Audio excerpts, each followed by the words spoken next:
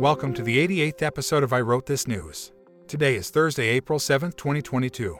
I hope you're having a great day. Let's get to some news.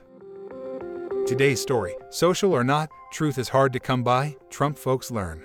Donald Trump's Truth Social, a Twitter lookalike where posts are called truths, has seen a glimpse of reality, and it ain't pretty. The app's downloads have plunged so low that it has fallen off the App Store charts. The company is losing investors, executives, and attention. And though his adult sons just joined, Trump himself hasn't posted there in weeks.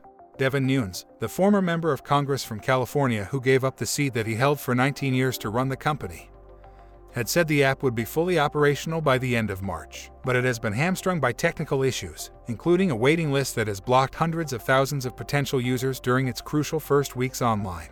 Trump has privately fumed about the app's slow rollout and has mused about joining other platforms such as Getter, one of its biggest competitors, according to people familiar with the matter who spoke on the condition of anonymity because of the sensitivity of the subject. The former president so far has written only one post, or truth on the platform, writing on February 14th, quote, "Get ready. Your favorite president will see you soon." Lots of startups hit bumps along the road, but Truth Social may be facing existential challenges. Following the departure of the company's chief legal officer, Lori Hayer Bednar, two more key execs have jumped ship. Josh Adams and Billy Boozer, the company's chiefs of technology and product development, both have resigned their senior posts at a critical juncture for the company's smartphone app release plans, according to two sources familiar with the venture. Adams and Boozer worked at a level just below Wes Moss and Andy Latinsky, both former castmates on The Apprentice, Trump's hit reality TV show, according to a source familiar with the venture. Moss and Latinsky have been the senior, day-to-day leadership running the company since it started last summer, the source said. Yep, you heard that right. The CEO of the company is former Congressman Devin Nunes, whose sole corporate experience appears to be running his family's dairy business. The two men tasked with daily operations of the venture were a couple of dudes that Trump met on his reality TV show. What could go wrong? A lot, apparently. In addition to the technical troubles that Truth Social can't seem to shake, there's an increasing chance that Trump will find a larger audience elsewhere, including Twitter, which permanently banned him from its platform last January.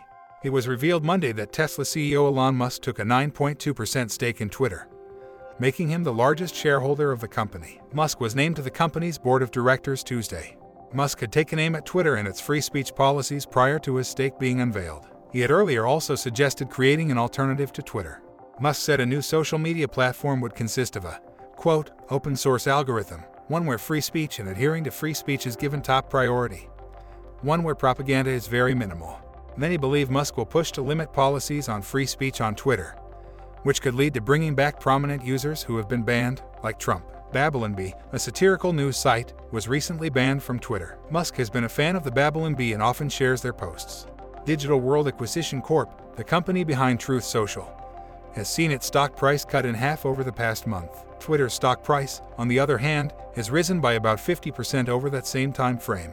All of this means that we may see Truth Social crash and burn, just the same way that his blog was shuttered after a short 29 days, but only at the cost of having Trump return to Twitter. April 7th is the 97th day of the year in the Gregorian calendar. 268 days remain until the end of the year. In the United States, it's also National Beer Day. April 7th marking the day that the Cullen-Harrison Act was enacted after having been signed into law by President Franklin D. Roosevelt on March 22, 1933. This led to the 18th Amendment being repealed on December 5, 1933, with the ratification of the 21st Amendment to the U.S. Constitution. Now it's time for On This Date in History. On this date in 529, first draft of the Corpus Juris Civilis, a fundamental work in jurisprudence, is issued by Eastern Roman Emperor Justinian I. 1141, Empress Matilda becomes the first female ruler of England, adopting the title Lady of the English. 1795, the French First Republic adopts the kilogram and gram as its primary unit of mass. 1927, AT&T transmits the first long-distance public television broadcast from Washington, D.C. to New York City, displaying the image of Commerce Secretary Herbert Hoover. 1940, Booker T. Washington becomes the first African American to be depicted on a United States postage stamp. 1948, the World Health Organization is established by the United Nations. Celebrating birthdays today are politician Jerry Brown, director Francis Ford Coppola, singer Patricia Bennett, singer John Oates, singer Janis Ian, actor Jackie Chan, actor Russell Crowe, actor Bill Bellamy, and economist activist Daniel Ellsberg. He turns 91 today. Happy birthday to all of them, and if your birthday is today, a very happy birthday to you as well. By the way, if you or someone you know is having a birthday and would like us to announce it on the show, leave us a voice message or send an email. The links are in the show notes. Today's news was brought to us by Reuters, The Washington Post, Benzinga, and the website that's the definition of truth gone social, Wikipedia.